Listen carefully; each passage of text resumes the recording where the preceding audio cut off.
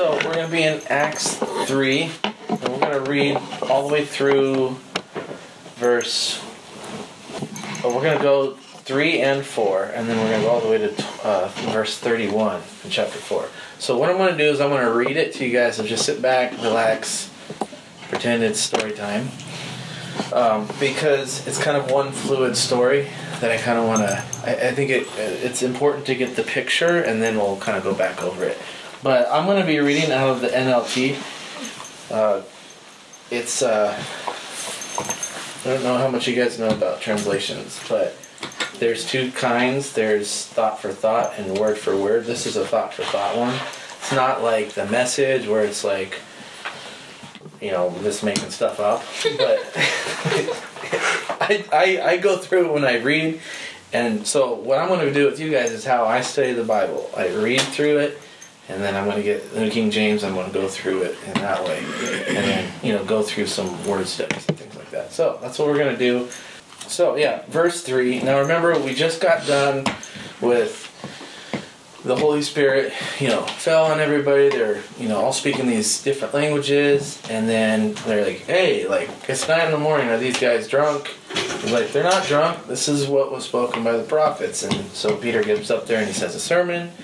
And, then tons of people got saved, 3,000. And then they just said, they started worshiping together, and, taking communion, that kind of thing. So the scene is set. And then in chapter 3, it says, Peter and John went into the temple one afternoon to take part in the 3 o'clock prayer service. As they approached the temple, a man lame from birth was being carried in. Each day he was put beside the temple gate, the one called the Beautiful Gate, so he could beg from the people going into the temple. When he saw Peter and John about to enter, he asked them for some money. Peter and John looked at him intently, and Peter said, "Look at us." The lame man looked at them eagerly, expecting some money, but Peter said, "I don't have any silver or gold for you, but I'll give you what I have. In the name of Jesus Christ of the Nazarene, get up and walk." Then Peter took the lame man by the right hand and helped him up. As he did this, the man's feet and ankles were instantly strengthened. He jumped up, stood on his feet, and began to walk. Then walking, leaping, and praising God, he went into the temple with them. All of the people saw him walking and heard him praising God. When they realized he was a lame beggar they had seen so often at the Beautiful Gate, they were absolutely astounded. They all rushed in amazement to Solomon's colonnade, where the man was holding tightly to Peter and John. Peter saw this opportunity and addressed the crowd. "People of Israel," he said, "what's so surprising about this? Why do you stare at us as though we had made this man walk by our own power or godliness? For it is the God of Abraham, Isaac, and Jacob, the God of all of our ancestors, who has brought this glory to his servant Jesus by doing this. This is the same Jesus who you handed over and rejected before Pilate, despite Pilate's decision to release him. You rejected Holy Righteous One and instead demanded the release of a murderer. You killed the author of life, but God raised him from the dead, and we are witnesses of this fact. Through faith in the name of Jesus Christ, this man was healed. And you know how crippled he was before faith in Jesus' name has healed him right before your very eyes. Friends, I realize that you and your leaders did to Jesus was done in ignorance, but God was fulfilling what all the prophets had foretold about the Messiah, that he must suffer these things. Now repent of your sins and turn to God so that your sins may be wiped away. Then the times of refreshment will come when the presence of the Lord, he will again send you Jesus, your appointed Messiah, for he must remain in heaven until the time of the final restoration of all things. And God promised long ago through his holy prophets. Moses said, "The Lord your God will raise up for you a prophet like me from among your people. Listen carefully to everything he tells you." Then Moses said, "Anyone who will not listen to the prophet will be completely cut off from God's people." Starting with Samuel, every prophet spoke about what's happening today. You are the children of the prophets, and you are included in the covenant God promised to your ancestors. For God said to Abraham, "Through your descendants all the families on earth will be blessed." When God raised up his servant, Jesus, he sent him first to your people Israel to bless you by turning each of you back from your sinful ways. While Peter and John were speaking to the people, they were confronted by the priest, the captain of the temple guard, and some of the Sadducees. The leaders were very disturbed that Peter and John were teaching the people through Jesus there's a resurrection of the dead. They arrested them, and since it was already evening, they put them in jail until morning. But many of the believers who had heard the message believed it, so the number of believers now totaled about 5,000 men, not counting women and children. The next day, the council of all the rulers and elders and the teachers of righteous law met in Jerusalem. Ananias the high priest was there, along with Caiaphas, John, Alexander, and the other relatives of the high priest. They brought in the 2 disciples and demanded, "By what power, or in whose name have you done this?" Then Peter, filled with the Spirit, said to them, "Rulers and elders of our people, are we being questioned today because we have done a good deed for a crippled man? Do you want to know how he was healed? Let me clearly state to all of you that the people of Israel, that he was healed by the powerful name of Jesus Christ the Nazarene, the man you crucified, but whom God raised from the dead. For Jesus is the one referred to in the Scriptures where it says, 'The stone that you builders rejected has now become the cornerstone.' There is salvation in no one else. God has given no other name under heaven by which we must be saved." The members of the council were amazed when they saw that the boldness of Peter and John, for they could see that they were not ordinary men with no special training in the Scriptures. They also recognized them as men who had been with Jesus. But since they could see that men had been healed standing right there among them, there's nothing but the council could say. So they ordered Peter and John out of the council chamber and conferred among themselves. "What should we do with these men?" they asked each other. "We can't deny that they have performed a miraculous sign, and everybody in Jerusalem knows about it. But to keep them from spreading their propaganda any further, we must warn them not to speak to anyone in Jesus' name again." So they called the apostles back in and commanded them never to speak again or teach in the name of Jesus. But Peter and John replied, "Do you think God wants us to obey you rather than him? We cannot stop telling about everything we have seen and heard." The council then threatened them further, but finally let them go because they did not know how to punish them without starting a riot, for everyone was praising God for this miraculous sign, the healing of the man who had been lame for more than 40 years. As soon as they were freed, Peter and John returned to the other believers and told them what the leading priests and elders had said. And when they had heard the report, all the believers lifted their voices together in prayer to God. "O sovereign Lord, creator of heaven and earth, the sea and everything in them, you spoke long ago by the Holy Spirit through our ancestor David, your servant, saying, 'Why are the nations so angry? Why did they waste their time in futile plans? The kings of the earth prepared for battle. The rulers got together against the Lord and against his Messiah.'" In fact, this has happened here in this very city. For Herod, Antipas, Pontius Pilate, the governor of the Gentiles, and the people of Israel were all united against Jesus, your holy servant, whom you anointed. But everything they did was determined beforehand according to your will. And now, O Lord, hear the threats and give us, your servants, great boldness in preaching your word. Stretch out your hand with healing power. May miraculous signs and wonders be done through the name of your holy servant Jesus. After this prayer, the meeting place shook, and they were all filled with the Holy Spirit. And they preached the word of God with boldness. All the believers were united in heart and mind. They felt that what they owned was not their own, so they shared everything they had. Okay, I'm going to stop there. And then it goes on into kind of what we're going to do next. So, Peter goes again and preaches to these guys like, he just heals this guy and then just starts seeing this as an opportunity to bring the gospel. And the principle behind that is when a miracle happens, it creates an open door for the gospel. So I'm going to say that a few times, but the encouragement is that we will pray for people, for miracles to happen, because it's an open door to say, look, this is who God is. This is God that healed you. And so that's kind of what they did. And then they did that, and then the high priest and all them, they, they didn't like that, but they're like, if we arrest them now, this is going to start a riot. I mean, these people, they like this. Everybody here knows this lame dude, and he's not lame anymore. It's just super cool. And then, yeah, they pray for boldness because they're like, man, this is fulfilled prophecy. Look at this. And that's one of the greatest proofs of God is fulfilled prophecy. That's another point. So, there's a lot to look at in this passage, but I want to read it all the way through so you guys we can paint the picture a little bit and then kind of go through it. So, let's go back to the beginning of this passage in chapter 3. So, what I'm going to do is I'm going to go through some of the key verses. Now, when we go through these key verses, what I want you guys to do is try to look for where the application is for you, because there's a lot packed into this, but there's so many great teaching points and so many truths, but that's kind of what I want to do. So, verse 6, here's the first one.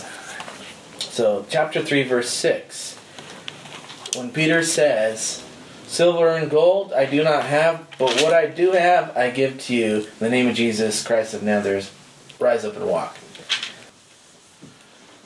Interesting principle there. A lot of times we get asked by homeless people things like, oh, can I get some money? It probably happens to me more often than it used to, but I feel like it's about 3 times a week now. And that's not because of Beacon, it's because when I drive down 7th, there's always panhandlers holding the sign. And I'm always driving down 7th Street. So it happens all the time. And a lot of times we don't know how to respond. And sometimes we have money, sometimes we don't. Typically I tell people, sorry, I got no cash, and I usually don't.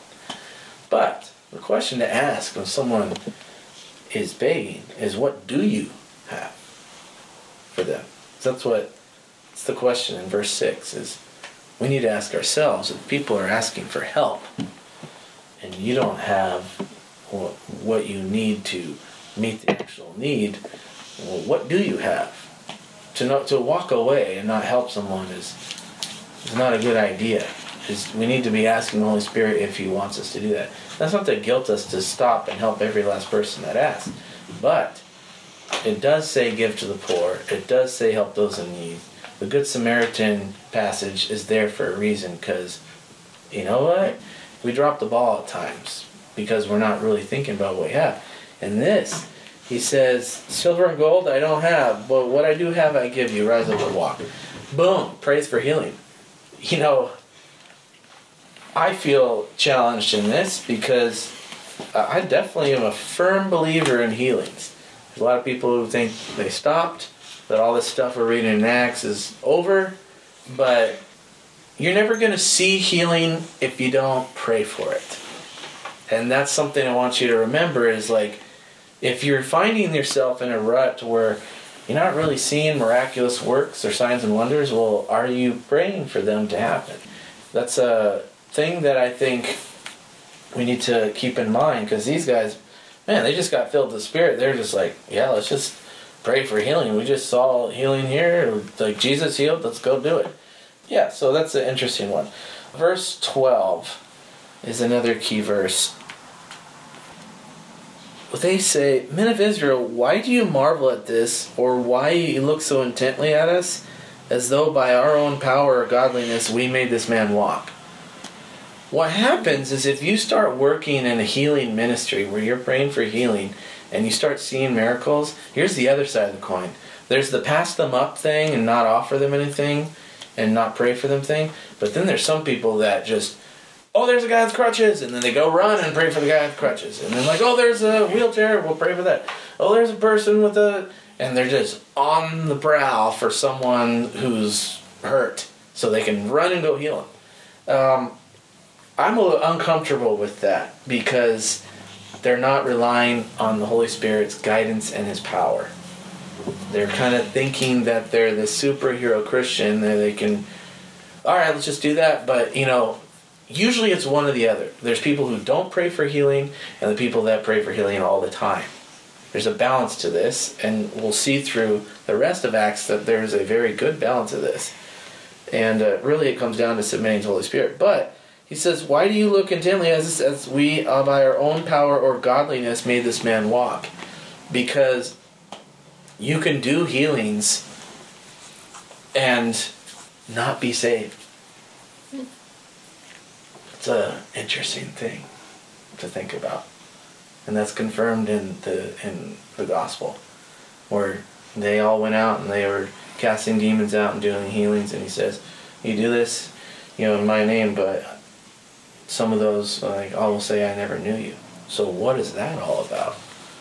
Well, I don't know if you guys know this, but there's plenty of witch doctors and mystics in India that do healings. So what's the difference? The difference is when you do a healing, it's the gateway to present the gospel. Because that's clearly what happened here. Yeah, this guy got healed. But what happened right afterward? He preached and then 2,000 more people got saved. See? And so we need to look at healing as not the miracle, but as the door to open salvation. And I've seen some of the crazy healings that I've seen in my life where non-believers are getting prayed for and getting healed. Almost within minutes, they're ready to get saved. And it's really interesting how that works. Because it's not their faith. They're just like, sure, pray for me, whatever. Like doubting. Then they get healed, and then the question to ask is, do you want to know God? Because you just had an experience, but do you want to actually know Him and follow Him now? So I'll give you an example. There's 3 healing examples, but we'll be here all night if I talk about all of them. The first one is, there was a DTS where this guy, he was visiting, and his leg was all messed up, and this one guy from Brazil was like, hey, can we pray for your leg? You said it's been messed up for years. He's like, yeah, I guess so. Pray for him. The knee pops. He's like, what just happened? And then they're like, test it out. Go kick the soccer ball. And he starts kicking the soccer ball. He hasn't been able to play soccer in years. And he's like, what is going on? And he's like kicking it across the field. He's like, I've never been able to kick in like years. And then the Brazilian guy's like, do you want to know Jesus? He's like, yeah. Then in Japan, same thing happened with this girl on her back. We just invited her over, and all of her friends are unsaved. She was like 16 years old, so it's really hard to convince the high schoolers of things sometimes. But one of these girls gets this word, and they're like, is there something wrong with your back? She's like, how'd you know that? Because the girl asked me, she was from Jamaica. She's like, I feel like I need to say something, but I'm really afraid to. I was like, well, what is it? She's like, I feel like this girl's back, there's something wrong with her. I was like, just ask her. She's like, is there something wrong with your back? And she's like, yes, how'd you know? And they're like, I was like, tell her how you know. And she's like, well, we prayed to God, we talked to God, and He told me that to ask you if you had something wrong with your back. She's like, yes. Like, would you like just to pray that it get healed? Okay. Pray for her back. The back lines up, and she's freaking out. Whoa! And her friends are like, are you kidding? And then her friend had a problem. And then we prayed for her, and this other girl starts opening up about her depression. And we prayed for, the girl who got healed got saved after that. See the point? Same thing in this. You gotta ask people if they want prayer. You got it. They can say no, and you just, okay, move on. If they say no, what? Okay, it's no big deal. We don't need to be afraid of people saying no. It's okay to hear no. That's that one point. Okay, so, yeah, the way to work in healing is to have faith in the name of Jesus. Because look, in verse 16,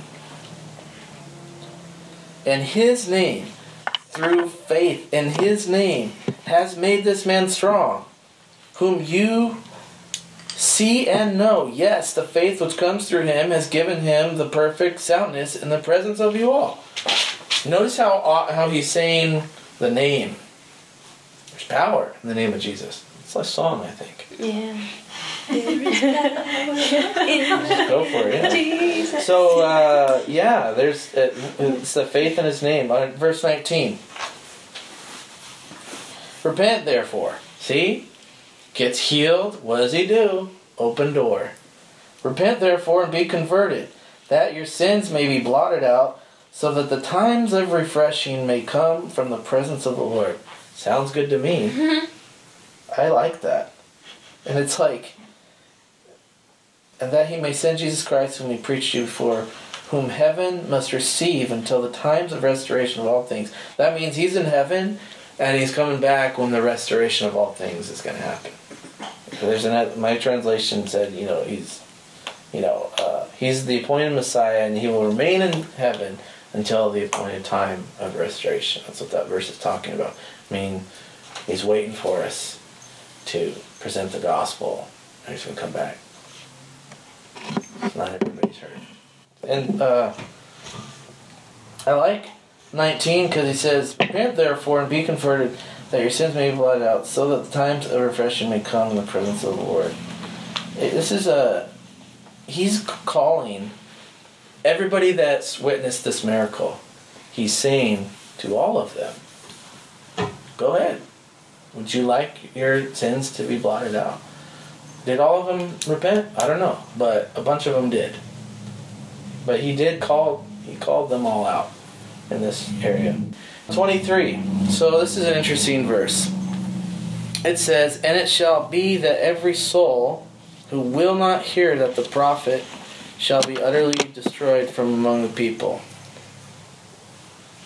So if you're not listening to God, you're going to get destroyed, is what he's saying. It's kind of a serious passage, because this is the warning to those that aren't saved. And the reason I'm mentioning this is evangelism and healing ministry is an amazing thing, but it doesn't come without a warning. And a lot of people are afraid to give a warning of like what happens if you don't. And it's not like you're going to hell. It's if you don't, there is a judgment. But you don't. The choice is right here. You're not. I don't think anybody should ever say you're going to hell, but you can say if you don't change, you're on your way there.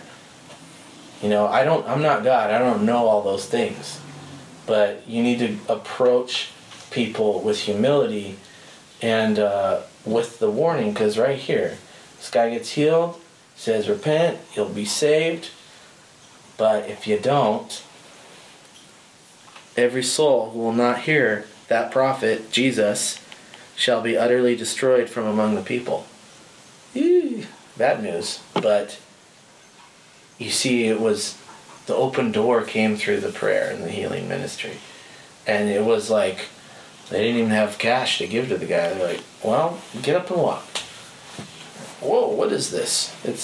I really like it. If you want to check out that particular prophecy, it's in Deuteronomy 18, 15, 18, and 19. Let's go there. Why not? I always like reading the actual prophecy that comes from, because he's quoting right here, right?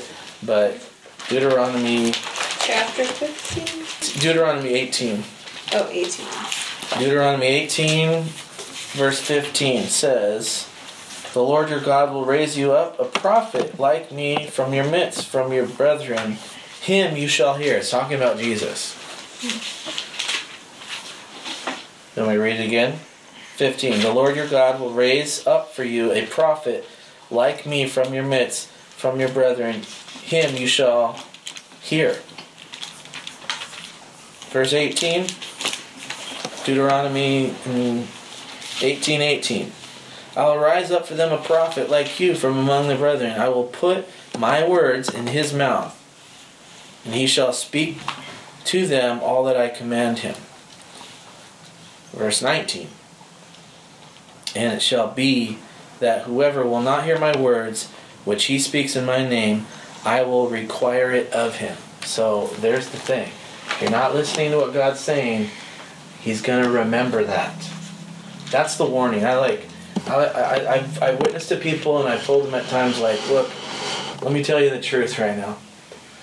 God loves you, and he wants to be in a relationship with you, and he so desires to help you with your life, but if you won't listen to his words, it's not going to go well. That's totally truthful and totally honest. And it's not as aggressive as, you're going to go to hell. Yeah, what? But, because the gospel is good news, but you have to warn, because what are you being saved from? You got to know what you're being saved from. Like, it's not going to go well with you. So, that's that. Okay, let's go back, flip over to Acts again. Verse 26. This is a key one. To you first, God, having raised up his servant Jesus, sent him to bless you, and turning away every one of you from your iniquities. He's challenging them. Like, every one of you, please turn from your sin. He's preaching to everyone. I think that's key. You don't just preach to some people. It's literally anybody. There's 7 billion people. Go find one. Alright, chapter 4. Getting into it, some brief little thing about the Sadducees. They didn't believe in the resurrection of the dead. That's why, verse 2, it says, the Sadducees came, and being greatly disturbed, they taught the people and preached in Jesus the resurrection of the dead. They were disturbed that he was saying Jesus rose from the dead, because the Sadducees did not believe that people rose from the dead. That was like their thing. That's why they were called Sadducees. So it was very sad. You see? Sorry, I had a dad joke that one. It's too hard. You just have to. Okay. Verse 9. By what means are people healed? If we this day are judged for a good deed done to a helpless man, by what means has he been made well? We need to ask, how is this person being healed? And this may seem like a no-brainer thing, but I'm telling you, when you start moving and start healing and you start seeing these things happen, you start seeing these positive results, arrogance can slip in so quickly. And they're always asking this question throughout the book of Acts. Pointing it back to Jesus. Always bringing it back to Jesus. It's like, we're helping this guy out, but by what means has he been made well? And so, it's a key point that he's trying to convince people of where the power comes from. And the reason I'm saying these are key verses is because they're repeated concepts in this thing that he's trying to say and trying to teach. Verse 12. This is important. Nor is there salvation in any other, for there is no other name under heaven given among men by which we should be saved. You ever hear all roads lead to God? Mm-hmm. Well, there's your verse disproving that concept. In evangelism, all roads don't lead to God. You can't be like, I pray to my candle, I pray to, my crystal hanging out that way, and this and that. The more you talk to different people, the more you realize that they all got a road by how they get to heaven. This is it, right here. Acts chapter 4, verse 12. Nor is there salvation in any other, for there is no other name under heaven given among men by which we may be saved. A key theme of this entire thing, if I was going to title this message, it would be called Power in the Name of Jesus. This passage, because they mention the name of Jesus so often. And if you go back and read it again, which I totally suggest doing, is just make note, repeated words and phrases of the name of Jesus, the anointed, the Messiah. It's all over the place. They were emphasizing the name of Jesus. That's why we pray in the name of Jesus. Amen. That's where this stuff comes from, the book of Acts. That's why Christians are the way they are. Or not all of them, right? So, this is a good one. And then 13, now they saw the boldness of Peter and John and perceived that they were uneducated, untrained men. They marveled, and they realized that they had been with Jesus. So, uneducated, yet doing healings and preaching with power. They're like, they were with Jesus, weren't they? Again, it came back to Jesus. This is where you see the Holy Spirit working so strongly, is it constantly points back to Jesus. They were called little Christ is because everybody's like, these guys were with Jesus. So they're like little Christ. So they called them Christians. And I think, for me, the fact that they're uneducated and bold is so important to realize. Is you don't have to have all the answers. You have to have all the truth. You know, there's all these, well, what is truth and this and that. Truth is a person, and the person is Jesus. Truth is not an intellectual game that you get to play with people. Well, I don't know what this is, and well, really, if we think about the ethics of blah, blah, blah, blah, blah, blah, how about the guy that created us saved us? How about that truth? Pretty cool. So simple. We got to make it simple, but again, it's pointing back to Jesus. And they realized that they had been with Jesus. I love that. Okay, verse 19 through 20. Now this one I wrote, do we have the fear of God or fear of man? This is when I do teaching on the fear of God and fear of man, this is one of my key verses that I always go to. Because they ask, in 19, Peter and John answered and said, whether it's right in the sight of God to listen to you more than God, you judge. For we cannot but speak the things which we have seen and heard. So then they had further threatened them. They let them go, finding no way of punishing them because of the people, since they all glorified God for what he had been done. So he's like, look, we're going to do what God says. They had no fear of man, Peter and John. But these guys, they didn't arrest them because of the people. So the priests had the fear of man. Peter and John had the fear of God. And there's your contrast. This verse is a very contrasting verse. And he's like, I like actually how it's worded here.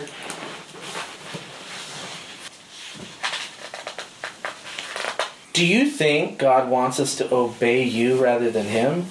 We cannot stop telling about everything we've seen and heard. They literally did not care. Did not care. Just normal dude. Uneducated guys that were super bold. Like, it's awesome. It's a really inspiring thing to read, you know, because Peter and John are setting the pace at which Christians should go. And you'll see through the book of Acts, it just, the momentum goes and goes and goes. And it's like, it's awesome. Okay, so fear of God versus fear of man. They feared man, obviously. Verse 26 says, this is the prophecy spoken by David in Psalms. Why do the nations rage, and why do the people plot vain things? The kings of the earth took their stand, and the rulers were gathered together against the Lord, against his Christ. So David's talking about people are going to come up against Jesus, even when this great stuff's happening. And I want you guys to turn to Psalms chapter 2, verse 1 and 2, as we're going to read it there. I'm going to go over why this verse is important and why the name of Jesus is important. And I want you to think about the power of the name of Jesus and how amazing it actually is. So yeah, Psalms chapter 2, verse 1 and 2. And this is, second song, and David wrote it, right? That's what it said in the book of Acts. Why do the nations rage and the people plot a vain thing? The kings of the earth set themselves, and the rulers take counsel together against the Lord and against his anointed, saying, let us break their bonds in pieces and cast away their cords from us. Two things I want to mention. In Psalms, this is written in Hebrew, it says, his anointed. In Acts, it says, his Christ. Okay? That's what Christ means, is anointed. It also means Messiah. But if you look up the word in Hebrew, it's in English we say Messiah, but the Hebrew way to say this, right? I'm going to say Jesus Christ in Hebrew. Yeshua HaMashiach. You can kind of hear Messiah in there a little bit, right? So here's the question. Is Yeshua HaMashiach the proper Hebrew name for the title of Jesus Christ? Well, yeah. If you were going to speak Hebrew, that's how you say Jesus Christ. I think that's really cool because it's cool to get those details because if we sing these songs, there's power in the name of Jesus. We're saying there's power in the name of, in Hebrew, what is it? Yeshua. But I have this huge article. I kind of nerded out for a while about just the name of Jesus. And for a while, I was like, am I saying the right name? Because Jesus Christ, right, is Jesu Christo, is the Greek. And that's where you get Jesus Christ in English, right? And I've traveled a lot, and there's always different variations of the name of Jesus. And, there's some people who can go way too far and say, oh, you should only call him Yeshua, because that's probably what his mom called him. And you're like, the title, let's get it right, is anointed. It's Christ. Because, his name was Yeshua. His brothers call him Yeshua from Nazareth, or, the Nazarite. Well, it's to me, it's interesting because I know that you can get caught up in too many of the details and lose the true power and meaning of what it is. Because this passage is showing that people are going to rise up against God, Yahweh's anointed. And go ahead. I thought the psalm was cool too because after the part that you read, it says God looks down and scoffs at their efforts, and that's basically what the disciples were doing. They had the power of God, and they were, in a way, scoffing, like, we're not going to listen to you. Right. It's pretty... That's where, with the power of the name of Jesus comes the authority to do crazy stuff. But let's not get it messed up to where there's people that will do things in Jesus' name because they know there's power in his name, but they don't follow him. Mm-hmm. Jesus said, you did this in my name, yet I never knew you. Interesting. So it's not just about saying, in Jesus' name, be gone. Where's your heart at? And are you really submitted to that? Because there's people who will do stuff in Jesus' name, but they teach false doctrine as well. And I can mention a couple. But think about it. A few cults come to mind. Church of Jesus Christ Latter-day Saints. How about Jehovah's Witness? There's similar titles, but where's the heart at? The heart is this. What do they know about what Jesus has done for them and who he really is? He is God's anointed, and he's come to do all these great things. But it's not just about the miracles, and it's not just about the name. It's looking behind of the depth of what his name actually means for you and for your life. You have to make it personal. You have to realize that there's no mediator between us and God besides Jesus, because he is God. There's no other access. Remember when I said about all roads leading to God? It says it very clearly. That's a key verse in this passage. That's how it happens. That's how you get there. I know friends that call Jesus Yeshua, but Jesus is the English version. I want to read you this. So the name we use for the Son of God when we come to him in faith appears to be unimportant in him. He hears our hearts anyway, regardless of the words of the mouth speaking. There's a quote, do not be ashamed to use the name Jesus. That's the proper way to say his name in English. Just as Michael is the correct way in English to say the Hebrew name Michael, or Moses is the correct English way to say Moshe. Pray in Jesus' name, worship in Jesus' name, and witness in Jesus' name. And for those who want to relate to our Messiah's Jewishness, then refer to him by his original name, like Yeshua. Remembering that the power of the name is not in the pronunciation, but in the person it refers to, our Lord, Redeemer, and King, God's anointed. So the name is important. There's that other song, like, oh, what a beautiful name it is. Right? It's like, it's important to get it. That's why I did this study one time, is like, I just wanted to get into the name of Jesus. I didn't want to just sing songs and, not really understand the power. And I know there's power, and I've seen the power, but I don't want to take his power for granted and go around running around like I'm a superhero Christian when I'm not God. These guys always pointed it back, and that's the posture we should take. Okay, last point, verse 29 through 31. Now, Lord, look at their threats, and grant to your servants that with all boldness they may speak your word by stretching out your hand to heal, and that signs and wonders may be done through the name of your holy servant Jesus. And when they had prayed, the place where they were assembled together was shaken, and they were filled with the Holy Spirit, and they spoke the word of God with boldness. You see how they're saying your word and your hand? When we're speaking to people, we are speaking as ambassadors the words of Jesus. And when we put our hand on someone, it's God's power. It's not, look at me and my flaming hand of healing. Telling you, man, it's people can get it very messed up. You guys ever see that movie, Book of Eli? How the Bible went into the hands of the wrong guy because he knew it was powerful, and so he used it for evil. I mean, that's the power of the Bible, is it has been used for evil because it's authoritative.